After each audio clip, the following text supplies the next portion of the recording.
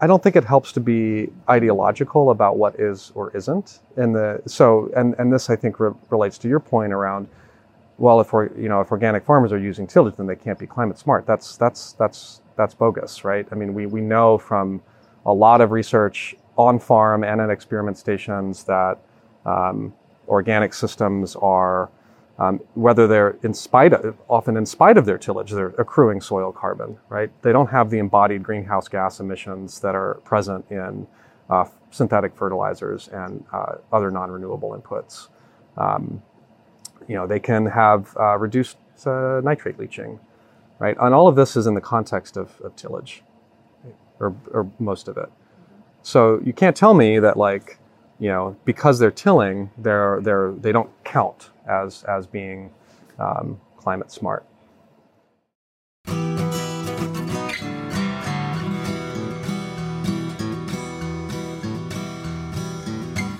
Welcome to the Real Organic Podcast. I'm Lindley Dixon, co-director of the Real Organic Project.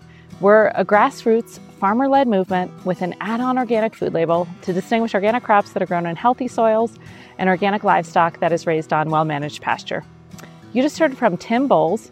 He's a professor at UC Berkeley's Agroecology Lab, and his research focuses on enhancing farm biodiversity and various ecological practices.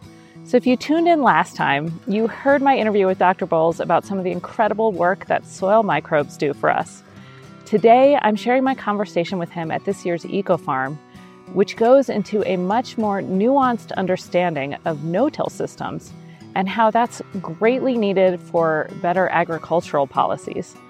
You'll learn that no-till actually causes soil pore size and nutrient availability to decrease in the first decade transitioning to no-till, and how this can be a huge problem for farmers. Like everything these days, we are greatly in need of greater understanding and a much more nuanced conversation around no-till especially, and Dr. Bowles delivers just that.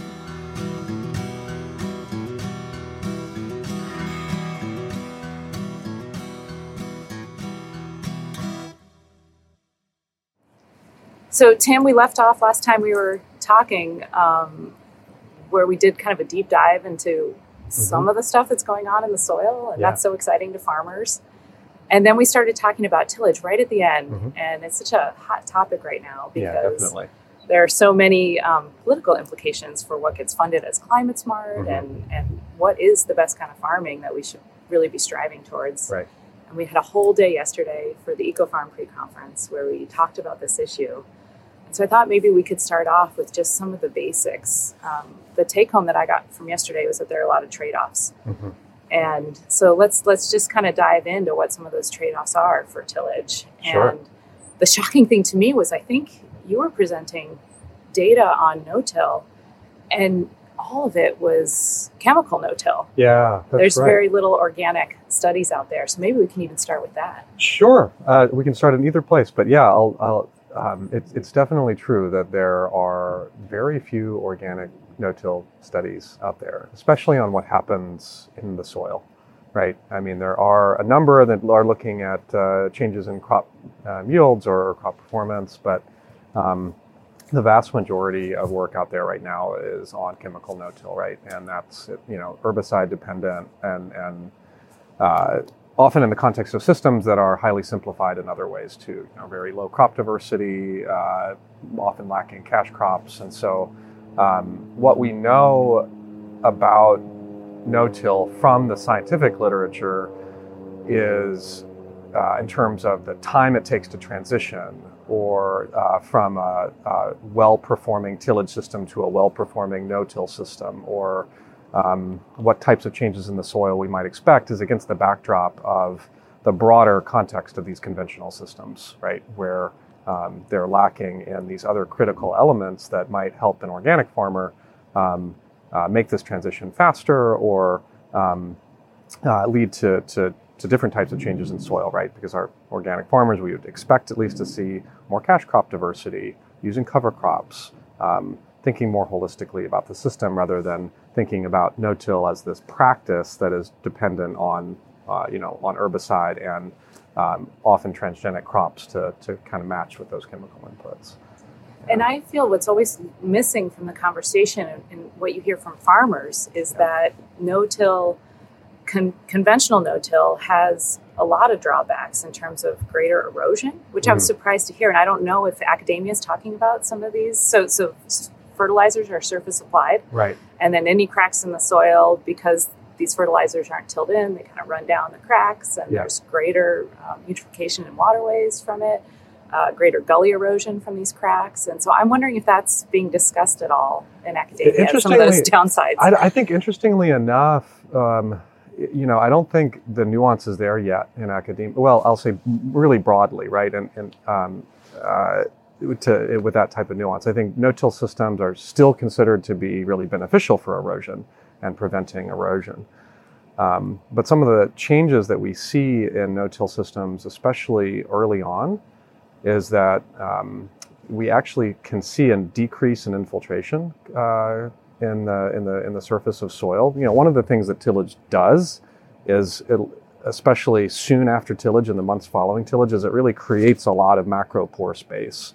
It really, anybody that's tilled would know this fluffs up soil, and that's one of the functions of it, is to kind of create a lot of opportunity for water to infiltrate. And so in no-till systems, where those macro pores aren't reforming, these larger soil pores aren't reforming very quickly, we can see reduced water infiltration that could in turn lead to increased erosion in certain circumstances. I actually want to pause on that because I was surprised. Yeah. I thought if you till, yeah, you're actually going to have the micropores, like you're going to get rid of those earthworm tunnels and things like that. Right. And so you would have kind of a more... and this may just, So I was surprised to hear your results yesterday, that no-till is actually more micropore space, which causes it to be harder to infiltrate. And that's counterintuitive. At least early on in a transition period. And again, this is based on a lot of understanding from more conventional systems. But we've seen some similar results, at least in a very small trial that we've done in Berkeley. With organic systems. It was an organically managed system. It wasn't certified as part of our research station. But as part of this is a little bit about terminology and what we mean by micropores and macropores, right? Half of the soil is void space, is pore space, right? So if we by volume, roughly, that's half is solid and half is this pore space. Yesterday in the session, and maybe you could link this, there's this new research that is able to visualize the pore space in soil at an extremely high resolution, like teeny tiny, like micron level resolution. It was like a cave. Yeah, it was like a cave. All these tunnels, big ones, small ones. And if we measure the diameter of all of these pores in soil, and we look at the proportion of the different sizes of pores that we see, we get kind of this distribution from like large pores, what we call macropores, down to itty bitty tiny ones. And these macropores are the ones that are really formed by earthworms, by the channels left from roots that have grown through soil and then died and decomposed, and then they leave behind a channel.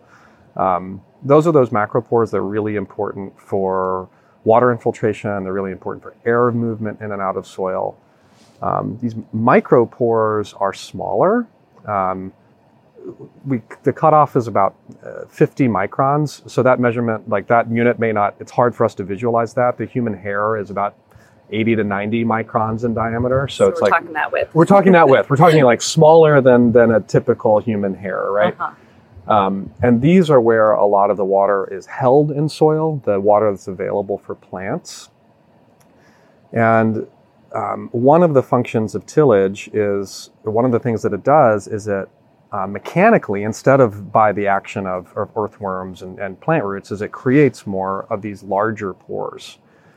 But you can imagine that, especially early on in the phase of after you cease tillage, you've broken up a lot of these aggregates, and yes, there's these larger pore spaces that have resulted early on, but then that all starts to settle, right? Okay. And as those soil aggregates that are kind of left, we call them fragments sometimes in the context of tillage rather than aggregates, because they're not formed by biological processes, they're formed by mechanical processes. they start to settle out. And so we actually do often see a decrease in these larger pore sizes during early on in the phase of transition to no-till, and a relative increase in the size of these smaller kind of micropores. Now, one study, and there hasn't been a lot of research on like the time of transition from till to no-till and the time of what's happening over time. But there was one interesting study that showed after about 5 to 10 years, you do see then the reformation of these macropores in no-till systems because some of that biological activity is coming back. The earthworms are coming back. The channels left by plant roots are beginning to really play a role. But that takes time. And the room just kind of was like, yeah, the room was kind of like, do we really have to 5 to 10 years? What kind of yield hit are we going to take over 5 to 10 years? And so that's real. Yeah. That's let's real. talk about that yield hit, and then nitrogen and oxygen, and kind of how they're really intimately tied. Absolutely. Yeah, so that was a common sentiment yesterday among these veteran growers. I'd say, and I think somebody said this in the room, these might be among the most experienced specialty crop growers in the country. These are folks who really were pioneers early on in the organic movement. And they've been experimenting with no-till and pretty much across the board noted pretty dramatic yield declines. Now, these were, as I understand it, they had tried no-till, for kind of one year. So these were often first-year numbers, but close to yield failure in some cases. Other cases, not so bad, and they noted some ways in which they could mitigate those yield declines through the use of plastic and that kind of thing. But one of the, at least from their experience and their observations, one of the potential reasons that they were seeing yield declines is a reduction in nitrogen nutrition in the crop. And I say specifically nitrogen nutrition rather than nitrogen availability in the soil, because I want to separate out the nitrogen that's available to plants into two sort of, I'll say, categories. One is what organic farmers are thinking about a lot, which is the mineralization of nitrogen from organic matter, right? The creation of plant available forms of ammonium and nitrate from organic nitrogen. From microbial breakdown, exactly. And that's the first one, right? The access that plants have to that nitrogen. In no-till systems, when we see this reduction in macropores, we might also see a reduction or a change in plant root distribution, plant root growth. It's harder for them to penetrate through soil that has lost a lot of these macropores. There was some data that was showed yesterday showing the penetration resistance, how hard it is to push through soil. Yeah. And especially in the surface layers, it was harder in a no-till system to kind of push through that soil. So this lack of nitrogen nutrition, or an apparent sort of lack of nitrogen nutrition in these early phases of the no-till transition for these organic farmers, may have been either a result of changes in the breakdown of organic nitrogen by microbes, and or a change in how the plant roots are able to access that nitrogen because of the changes in soil structure that have occurred. So I'll pause there in case I've lost us here in the depths of nitrogen cycling, and you want to ask No, that makes sense. Yeah. I think it's so important here to keep in mind time. And so this is all initially, it is harder, and this goal of 5 to 10 years, that's where we're trying to get to and maintain. Do you think, and maybe we just don't have the science yet, do you think that organic farmers could get there quicker because maybe the soil life can rebound more quickly because there's the chemical inputs aren't there to kind of suppress? I think that there's activity? reasons to expect that it could. I don't think we have solid evidence from the scientific side of things. There may be, growers out there who have tried this may have experiences that are quite relevant here, right? But at least from the research side of things, I don't know of a lot of work looking at that transition phase and whether it's faster at an organic system, a really well-performing organic system. But here are a few reasons why I think it could be. First is the reasons that you mentioned, which is there's already would tend to be more microbial life in an organic soil. And the reformation of soil structure is dependent on soil life, right? We would not have soil structure without soil life. We would just have this, collection of sand, silt, and clay all packed down together, right? And it's dependent on all soil life. It starts with microbes, right? The microbes and produce these biopolymers, almost like microbial glues, that begin to hold together the primary particles in soil, the individual grains of sand, silt, and clay that begin to be sort of bound together by these microbial glues. And are these glues like their poop? Like, are they just getting rid of them as waste? No, they. My understanding is that they are effectively creating their habitat. Okay. In a lot of ways. So no, these aren't just their poop. These are particular substances that they're excreting for their own benefit. Yeah, they're EPS, extracellular polymeric substances, is I believe the term that's used for them. Yeah, category. The big category, right? And those are these little collections of individual grains of sand, silt, and clay.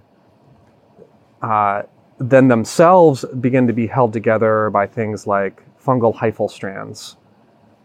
And then going a little bit bigger, those are end up being held together by fine plant roots, right? And so we get this collection, these formation of aggregates, from the little itty bitty tiny bits to the bigger macro aggregates and everything in between, and it's all dependent on soil life. And it's not just the microbes; it's the bigger critters as well. It's the beneficial nematodes, it's the columbella and the earthworms, of course, which are we're probably more familiar with. Those are also forming these larger biopores. The mites. Mites, yeah, right. Who farm fungi? Yeah, exactly, right.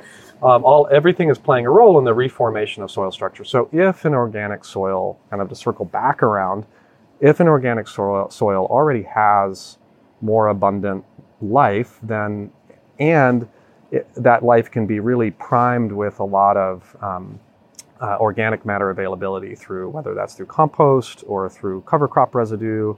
Live roots are super important. Or crop residue, any of these sources of organic matter that really fuel all of this microbial life, then yeah, I would expect that soil structure to reform faster. Now, there is one caveat here, which is that especially with these larger bodied organisms, the mites and the columbella and the earthworms, even some of the larger bodied beneficial nematodes, the predatory nematodes that are eating some of the plant parasitic nematodes, those are the organisms that also we tend to lose the most in tilled systems because their bodies are big enough that they're actually physically disrupted from the mechanical process of tillage. And so there's some ecological questions here too of like, okay, well, if these organisms have been, their abundance can be much, much lower in a tilled system, where do they come from to sort of reconstitute that soil? Now, they can travel from deeper in the subsurface sometimes, right? Of course, earthworms are migrating up and down all the time. So they may be around, they may be able to get there, but it is a process of restoration.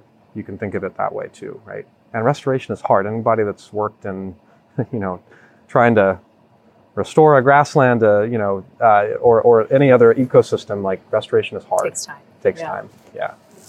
So I want to kind of rest on the very opening, or like spend some time on the very opening of the day. We looked at soil health principles, and Tom Willie put them up there. And I see this all over the place, and there's 5. Right. And the NRCS, does it. And so they're kind of all over the place. So any regenerative website will do it. Sure. And I leaned over to Scott Park next to me and I go, which one's missing? Do you know which one was missing? Is it organic matter inputs? Or it was reduction in chemicals. Oh, reduction in chemicals. Yeah, right. And and this is this is part of the problem with the regenerative agriculture broadly, right? But go ahead. I'm sorry. Scott goes, well, that's obvious. We're talking about soil health. And I go, it's actually not that obvious. No. I think it's missing for a reason. Yeah. I think, I think this has been a long criticism of regenerative agriculture, right? That it's, I think the soil health principles, of course, are very much linked in with the regenerative movement. And that we sort of gloss over the chemical side of things a lot. And we started out talking about the dependence of conventional no-till systems on widespread herbicide use, which has, some, I'd say, unclear. The herbicides at least have, I think, some unclear impacts on soil and soil health, but clearly things like the fungicides the soil fumigants and this kind of thing are very clearly impacting soil health and soil life. But even fertilizers, because we talked in the last session how even if you're going to do experiments with mycorrhizae, it's like you can't have phosphorus there because then they're just not going to make those interactions, right? So isn't fertilizer a big reason? Fertilizer can also be an issue. I mean, and I'll say, like, just to, we've talked a lot about, bringing nuance to these conversations, and phosphorus can be an issue with organic too. True. And particularly if there's a lot of manure inputs. If there's a lot of manure inputs, right? The nitrogen to phosphorus ratio of a lot of organic inputs is low, and if you're basing the rate of that application on the nitrogen needs, then you're going to be over applying phosphorus. Yep. And we've seen this in long-term experiments on organic, that they tend to be accumulating soil phosphorus at a higher rate. It's just to bring a little bit of nuance there, but but I actually think that's an important distinction, because a lot of the farmers that I'm talking about, who are some of the best farmers in the country, like the Emily Oakleys of the world, Mark Askegard, they don't apply any manure, and they're depending on their cover crops for their fertility. And the question is, where do these guys fit? Because they, I mentioned it yesterday, intelligent tillage, where they're incorporating a lot of biomass once a year, right before they're planting. Right. So is that climate smart? Or, this is important right now, because our government is they just put $3 billion into climate smart, and those aren't the farmers that were getting funded because they till.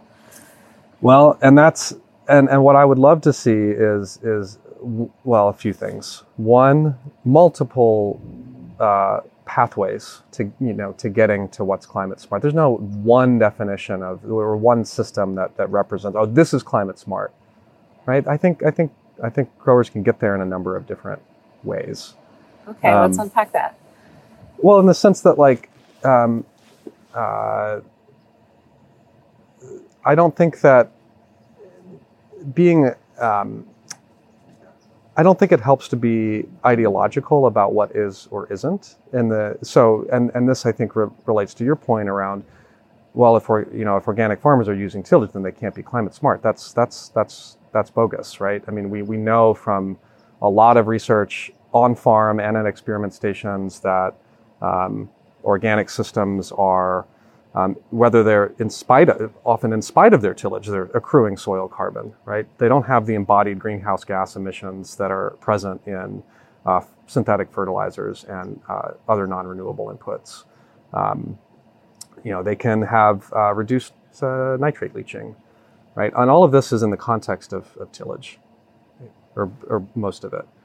So you can't tell me that, because they're tilling, they don't count as being climate smart. And so I think I can't tell you, but that's the story in Washington. Sure. So we have to overcome this. Yeah, exactly, right.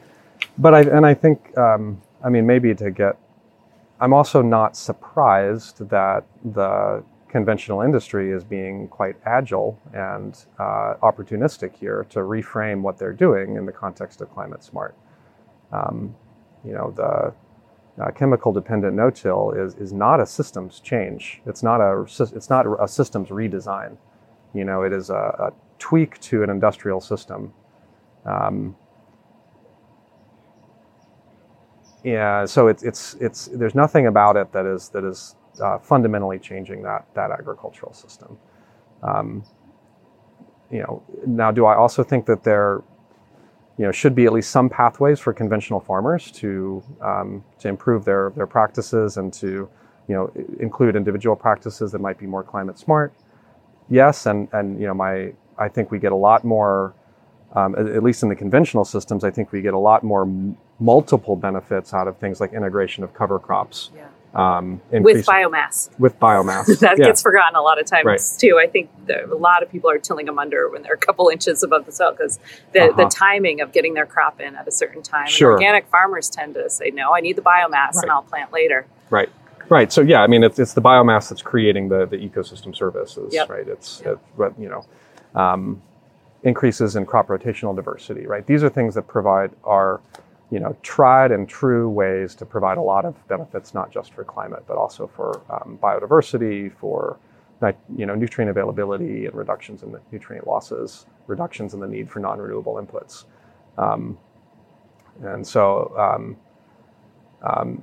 I think, I think that those types of practices should be available for conventional growers to move towards more kind of climate smart or regenerative or whatever term we're using. But conversely, the idea that an organic farmer is not climate smarter because they're continuing to use tillage in a system that is otherwise functioning really well and relying on not relying on any non-renewable inputs. I mean, that doesn't make much sense to me. What were your thoughts on the I'm a tweener confessions yesterday? These farmers that are tilling a little bit. Well, I think that's maybe where there's a lot of sweet spot. And these questions that were posed by Phil Foster and Scott Park and others around, well, how much tillage can I get away with? I want to do a little bit. And whether that's for working in biomass, terminating cover crops, Phil Foster was talking about he needs to undercut his cover crops. Mm-hmm. At 9 inches. And how much can we get away with while still to do what we need to do in these systems to make our cover crops work, to get the seed bed that we need. For whatever reason it is, how much can we get away with and still get a lot of the benefits that we would see in a no-till system? Yeah. And I think that's the critical question. Because the benefits of getting that biomass in for nutrient availability might outweigh the 2 inches that Scott Park goes under or something. Right. And, these farmers are all, they're amazing people, right? And they're always about continual improvement. Yeah. And so maybe this is part of their broader transition. Maybe in a few decades, we will get to the point of having the confluence of knowledge and technology and experience to be able to get to a complete no-till system. Maybe we will. Inorganic. Uh-huh. But for right now, we can try to be judicious about what's going, and that's good for the farmers too, right? If they're reducing their passes, if they're reducing the depth of tillage, they're also reducing their fuel use, right? I mean, these are things that provide benefits beyond just the soil too. So, I don't think, and so this certainly gave me a lot of fodder for these are a lot of research questions that we could potentially help out with, and in terms of trying to answer some of the okay, so if the top couple inches, 3 or 4 inches, is disturbed, do we see, I'll say, a more like natural soil structure beneath that? And is that providing the benefits that we hope that it would? Let's talk about, I always see this fungal to bacterial ratio, and I kind of brought up the question, is this meaningful based on what those fungi are actually doing? Yeah. And often when we say fungi in our circles, we're talking about arbuscular or mycorrhizal fungi and not necessarily saprophytic fungi that are breaking all this biomass down. Yep. And so is that measurement even helpful? Yeah. I question it all the time. I'm like, what are we actually looking at here? And what depth, right? It's a confusing world out there. It's certainly been called into question about its utility. And I think, and I don't know the history of it well enough to speculate, but I am a bit cautious or skeptical that it's a really useful metric to aim for. That is increasing the fungal to bacterial ratio. We know fungi are important. They, the mycorrhizal fungi are playing these, we talked about it last time, playing these incredibly important roles in helping plants access nutrients. Amazing scientist, Jennifer Petridge from the Lawrence Livermore Laboratory, amazing microbial ecologist, brought up yesterday about how some of the carbon in fungal cell walls is the same type of carbon that we see as the most persistent soil carbon in soil. So the carbon that these fungi, the saprophytic fungi, have acquired through the breakdown of organic matter and then decomposed as their bodies die, that's some of the carbon that's really linked to longer term carbon accrual. So the fungi are clearly important. And the bacteria are too, right? The bacteria are able to grow really quickly. Their populations can increase and decrease really quickly, so they can respond to a big pulse of organic matter availability, like when a cover crop's turned in, and they can turn that into nitrogen availability, right? So they're fast, and so they, both sets of organisms are important, and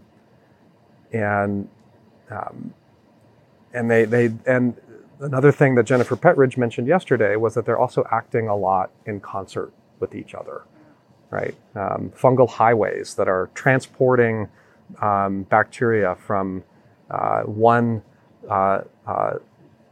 little soil microsite to another, right? Across an air gap maybe that they wouldn't otherwise be able to travel, and allows them to get to a new little juicy bit of organic material, a new habitat. So there's all kinds of ways that fungi and bacteria are working together, and they play some complementary and different roles. Bacteria tend to have a much broader suite of metabolic capabilities in terms of what the types of materials that they're able to break down. So with the help of bacteria. Right. And so it's both and in my mind. I don't. I think. And so I think where this comes up is, I've seen in a couple of contexts farmers who have been, having some consternation about, I really, I've been doing all these things and my fungal bacteria ratio is just stuck. It's just not moving anywhere. I'm like, I don't know that that's a problem. We should be talking about maybe what is there. Yeah. So it's amazing with this sequence data now. We can take a look at everything that is present. Do we have any way of saying abundance? Like, from that sequence data? Right. It's a nice even distribution, or maybe we're seeing a lot of this, but not a lot of this. Do we have that capability? We are growing in that capability. There's some really cool new techniques now that actually allow for sequencing and identification of actually not just microbes, but also soil fauna. And a lot of these methods are able to tell us kind of who's present and a little bit about their relative numbers, like, this group is probably more than this other group. It's a little bit trickier to get to like the absolute amount, like to translate that into like this many pounds of biomass per acre, for instance. But certainly we have these DNA tools that are allowing us to not only catalog the microbial community, but also the soil faunal community. And by faunal, I mean the larger body, the animals down there, the nematodes and the mites and the columbella, and all of that. And this is so important because I saw a study, and this was a peer-reviewed published study about how glyphosate is good for the soil health because there's like a bacterial abundance right after you spray it, and then they're breaking it down. Right. And so it's like, well, okay, we got a lot of this bacterial, mix that likes to break down glyphosate. and that's soil health according to this Yeah. article, right? So I just Right. sometimes it's so frustrating. It's like, well, it's published, and so therefore we know, and it's like sometimes we have some trouble in peer review too to get just one study isn't all that's needed to develop a good picture. Not at all. And also we get as terms like soil health become more prevalent, more prominent, and we're it's inevitable we're going to see people trying to co-opt that a little bit. Yeah, it's just kind of the way things are. Yeah. I remember when Dave interviewed Miguel Altieri, he asked him, what is the difference in your mind between organic and agroecology? Yeah. And Miguel said, well, there's a political component to agroecology. And so we have a responsibility as scientists to be a little bit more active politically. And I don't know if you agree with that, if that you see that as part of your role in agroecology. Yeah, I absolutely do. I think, and that might make some scientists feel really uncomfortable. Yeah, it's not what we were trained to do. Right. Yeah. And so at the risk of being on a soapbox a little bit, I'll share, I think, why I feel that way and why I think it's also okay for scientists to do this. I'll say the other side, right? Industrial agriculture and all of the different ways that our society props it up, they're not shy about being political, right? Right? In fact, they've had incredible political success. Right? That's why most of our federal policies are aimed at, most of our USDA policies are aimed at supporting that. So scientists don't have at least I hope we don't have the luxury of just sitting on the sidelines in this. Now, others might say, well, what about your credibility? What about, doesn't that make you biased? And because you might have, and I'd say no, because what's important is that we're transparent about how we ask questions, what questions we choose to ask, and that we're rigorous. So if the data that I'm collecting don't tell the story that I want it to say, I'm not gonna tell a different story. I'm not gonna hide that. And so there's this notion that I think there's a misplaced notion around what objectivity or neutrality is. I think as humans we are not able to be objective or neutral. Even the questions that we choose to ask, if we can pretend they're apolitical, but they're never apolitical, right? And so a scientist that is like, well, I'm just going where the science goes, or I'm responding to the questions that are coming from, from the farmers. Well, what farmers are you choosing to work with? Who are you choosing to listen to?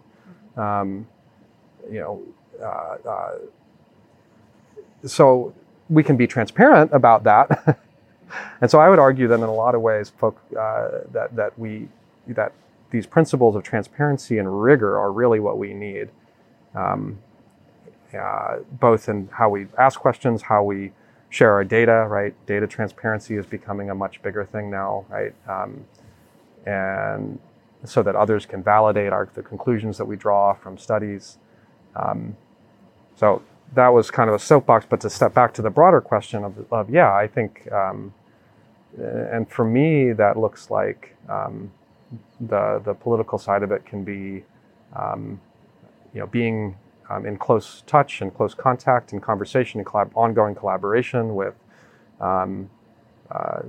advocacy groups that are based on understanding what farmers are looking for, what their needs are, with farmer organizations, organizations like Community Alliance with Family Farmers here in California that does amazing work on the ground with technical support, but is also understanding what types of policies need to change in the state of California or federally to help small and mid-sized farmers thrive, and what kind of information needs might I be able to help with, right? Because that's and being able to design research that aims at those information needs for the types of policy change that we're aiming for.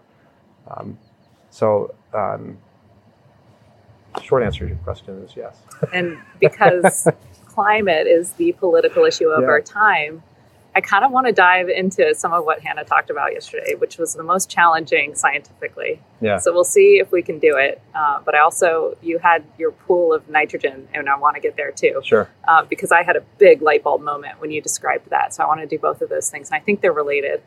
And I think they're related to climate because nitrous oxide emissions came up too. Yeah, and right. so I'm wondering if we can kind of unpackage some of both Hannah's and your presentation Yep. on this interplay between nitrogen, what no-till does to nitrogen availability. Mm-hmm. You talked about increased nitrous oxide emissions from Mm-hmm. no-till. Mm-hmm. And let's start with that. Why does that happen? Sure. I'm wondering if it happens more in the chemical no-till than it would in an organic system. Right. And then we'll go from there and talk more about nitrogen. Sure. Well, let's start with a little bit of everybody's, at least my favorite topic, the nitrogen cycle.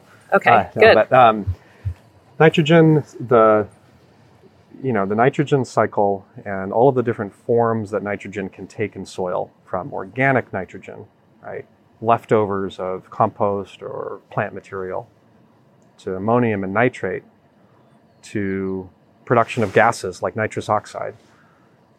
All of these, the conversion of one of these forms into another is really dependent on oxygen, which in turn is really dependent on water, right? So these are what are called reduction and oxidation chemical reactions.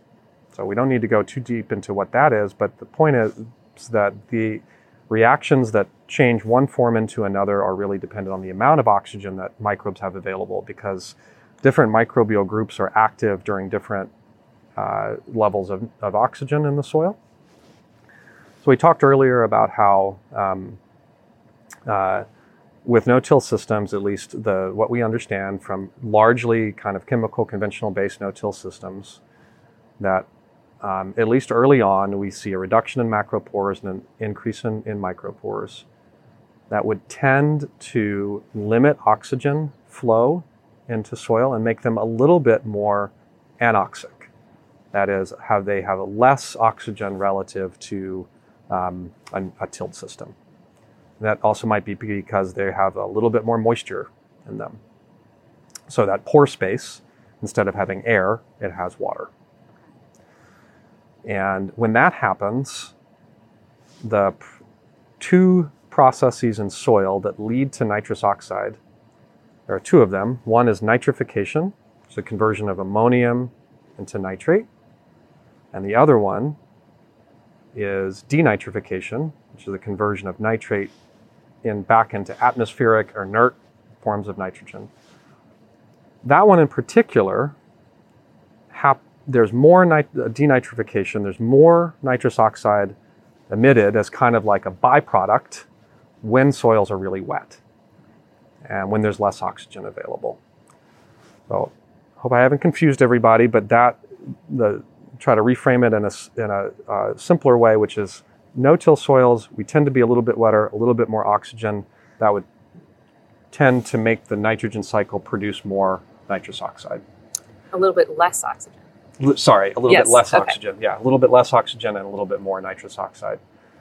Now, the other really important part of this, and because you mentioned potential differences between conventional and no-till systems, is that the substrate or the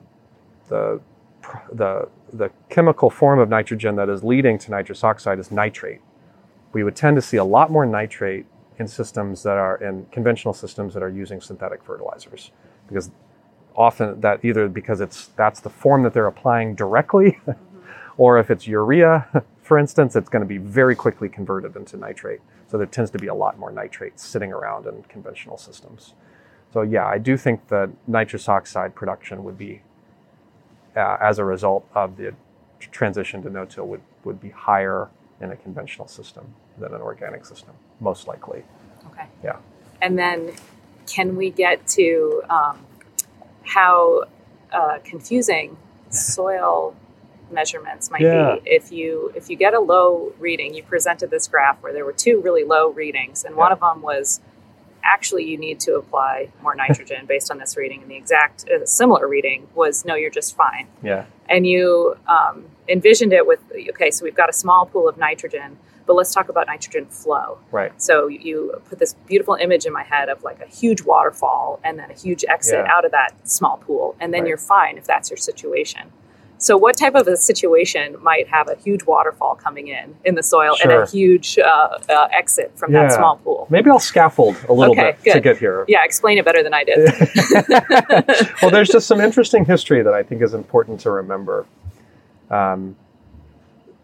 Plants and agricultural systems mainly take up two forms of nitrogen, ammonium and nitrate.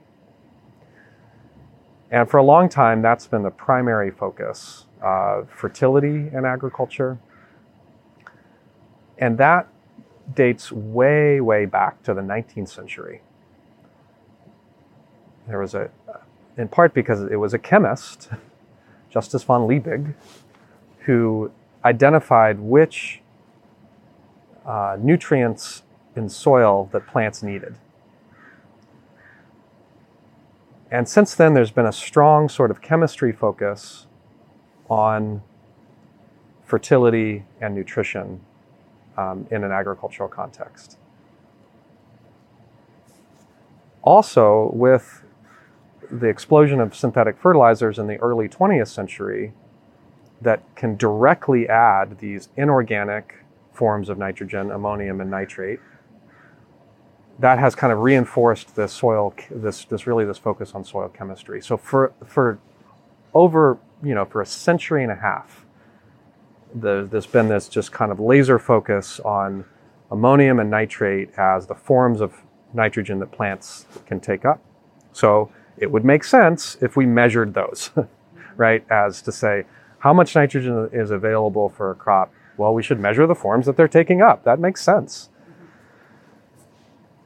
Until it doesn't make sense. When we measure those forms of nitrogen, if you send your soil off to a test lab and they send you a report back and they say this is your nitrate value, you're measuring what's called the pool of nitrogen of nitrate in the soil. So just what's kind of sitting around. However, that's not really appreciating how dynamic, how quickly that pool can change. So that waterfall sort of imagery that you mentioned is one that I like to use, right? Because if we bring in the biology as well as the chemistry into this understanding, we remember that there are these microbes around and they're rapidly breaking down organic matter. And as part of that, they're releasing ammonium through the process of mineralization. And so we can imagine that process of microbial mineralization as this waterfall coming into our pool of available nitrogen. So I like to, if anybody's over the summer looks for a little swimming hole up in the mountains, we're lucky here in California, we can go up to the Sierra foothills, find a beautiful little swimming hole. It might just be a little swimming hole, but there might be a hell of a lot of water coming into it, right? Especially after a good year of snowmelt. So what's going out? What's the outflow from that? Well, the outflow from that is what plants are taking up. And it's also what microbes are taking up as well, because microbes are also cycling these forms of nitrogen. They release it from organic material, and then others might grab it up, that ammonium and that nitrate as well. So plants and microbes are both taking it up. So that's what's coming out of our little mountain stream pool, right? So we could imagine that we might have a little pool sitting around in our mountain stream, but we have a big waterfall coming into it and a big outflow going out. And so if we imagine part of that outflow is what plants are taking up, well, they might not be nitrogen limited, even if there's a small pool around, because there's so much flow in the system. Now, we might contrast that with a conventional system where there's not a lot of soil life, where microbial activity is not as high.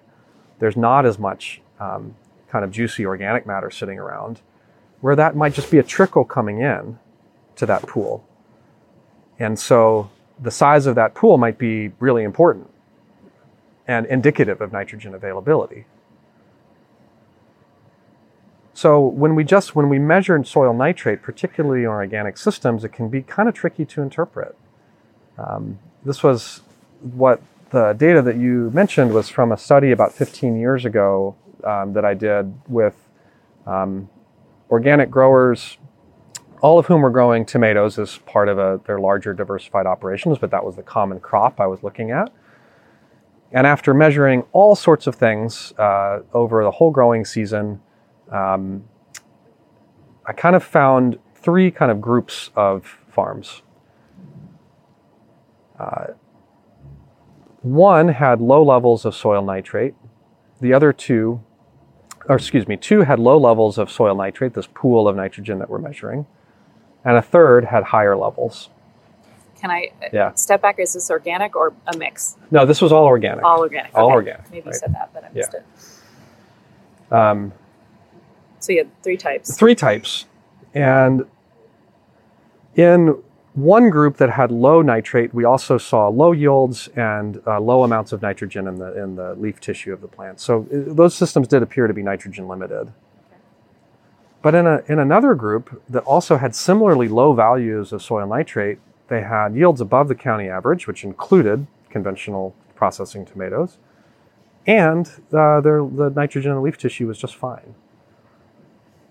So soil nitrate, which we rely on so much as a metric of nitrogen availability, was like, well, it could either mean you have a problem or it could mean you're doing great. Yeah. And so it becomes tricky to have this measurement that is really a static measurement of a soil chemical constituent in an organic system, where if you've done a lot of work to build up soil life and to build up organic matter over time, it really may not be telling you the full story. I kind of see it as like your waterfall and pool image works really well, but like a roundabout too. So you've got a lot of cars coming in and then a lot of cars going out. That's right. It's like, how busy is this roundabout, right? When I hear all of these stories, I'm like, why are we talking about tillage? And you can correct me if I'm wrong. I'm like, we should be talking about organic matter, which is so central to organic farming. We've always, without any science to back us, right? The scientists thought we were all loony forever, like before my time. Always knew that there was something to organic matter. And whether you're a chemical or an organic system, let's start talking about that, the biomass that we can include through cover cropping. Or I think that needs to be the question, not tillage. And maybe there is something to tillage over, longer terms if we can get there as like this ultimate pedestal. But I think first we need to start talking about organic matter. Yeah, and I would add a couple of things there. One is that what excited me about the conversation yesterday was that it was a platform and that was this conversation around no-till and organic systems, was that it became kind of a way of talking about, I'll say, more system redesign, stepping back a little bit. So it's not just organic matter, but it's also living roots. It's also presence of mulch, which is a form of organic matter. The composition of the organic matter. And the composition of the organic matter, right? So it gave us a platform to like step back a little bit and say, well, we're trying to do this no-till stuff. What are other creative elements that need to come in to sort of keep failing forward, keep sort of pushing the boundaries here in ways that lead to broader redesign. Things like Eric Morgan at Braga Fresh, thinking about, all the challenges of no-till and maybe intercropping the cash crop with a live cover crop in the furrows was a way forward, so the roots could help alleviate some of the compaction that the no-till systems, right? This is super creative and like boundary pushing stuff, at least here in California specialty crop systems. So to me, it was like the no-till was like part of it, but it was also pushing all of us to think about, just more system redesign. So that in terms of just like a continual improvement kind of thing. It can be, I think, can be kind of fun. Yeah. And it's great to get researchers together with farmers. Yeah. So that's what was fun about yesterday. Right. So your Secretary Vilsack, just to kind of put an end to this conversation, and what does the future of agriculture look like? And you have $3 billion, and it's going to be a lot more for climate smart farming. What are you funding? Whew. That's a great question.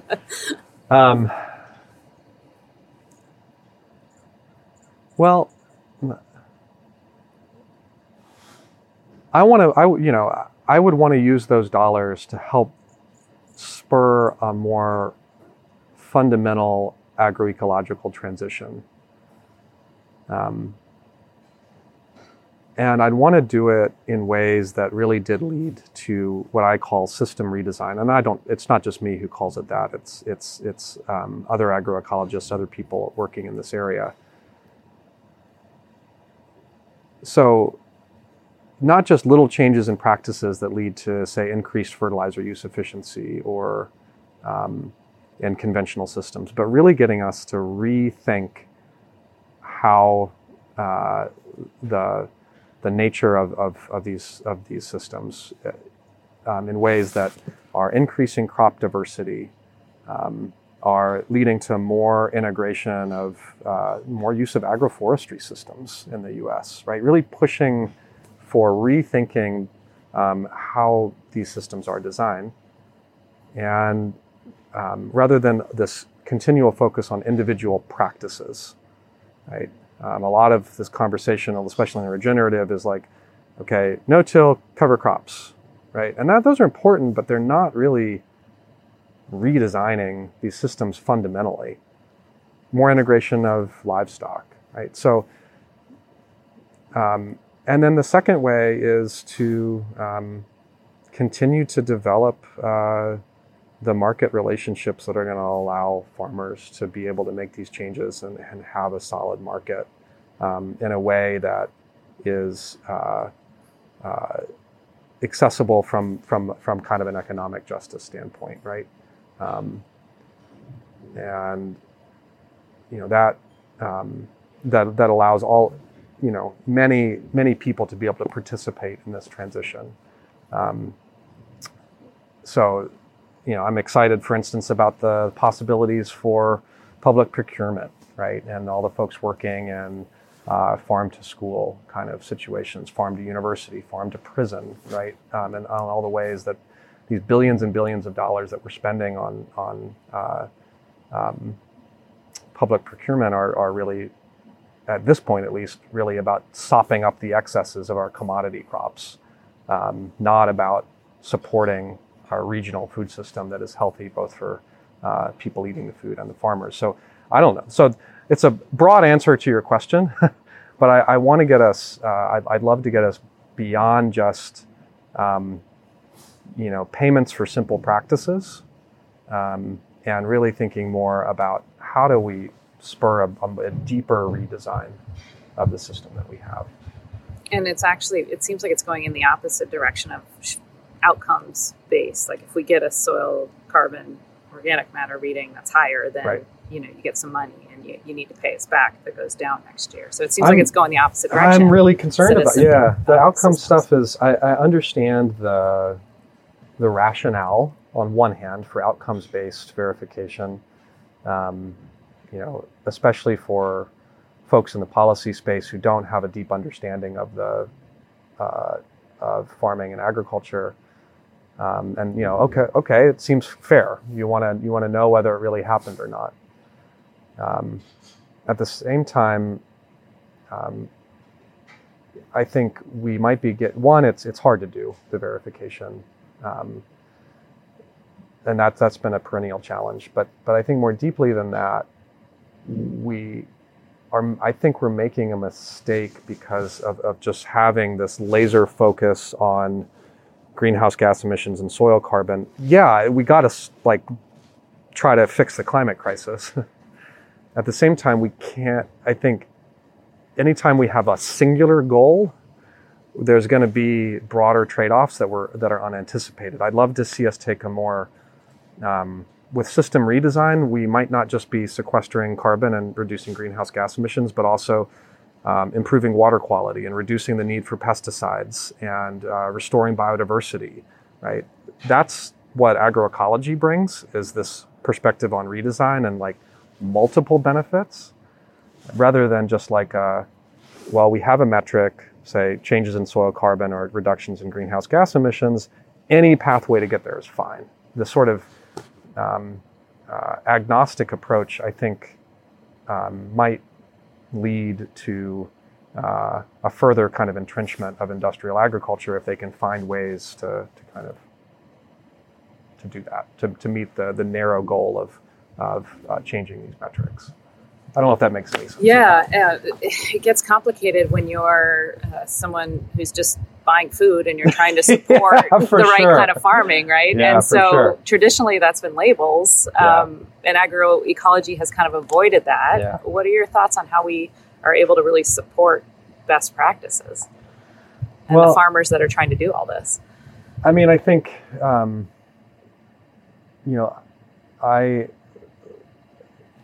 labels, of course, have played a really important role for creating the premiums that organic farmers rely on. At the same time, I think, my understanding is of the research on kind of consumer understanding of labels is that nobody understands them. There's a lot out and there. And there's so many out there. So it's like more labels, I don't think is the answer. We're just going to keep confusing people. And we've relied, the theory of change has been around this kind of vote with your fork idea. And I just don't think that may be part of it, but I think that that's a really limited theory of change. I think we have to deal with this from a public policy standpoint.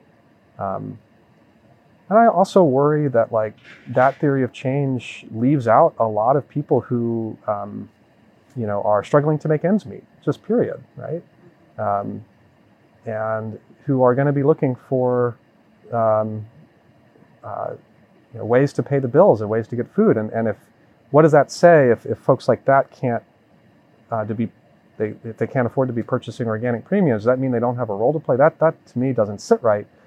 So I think it has to come through deeper changes in public policy that remove the many subsidies and incentives we have for industrialized systems, and at the same time creates a new set of incentives and pathways for organic and agroecological farmers, and so part of that can be the role of consumers, but I don't think that's the theory of change that it's going to get us there, personally.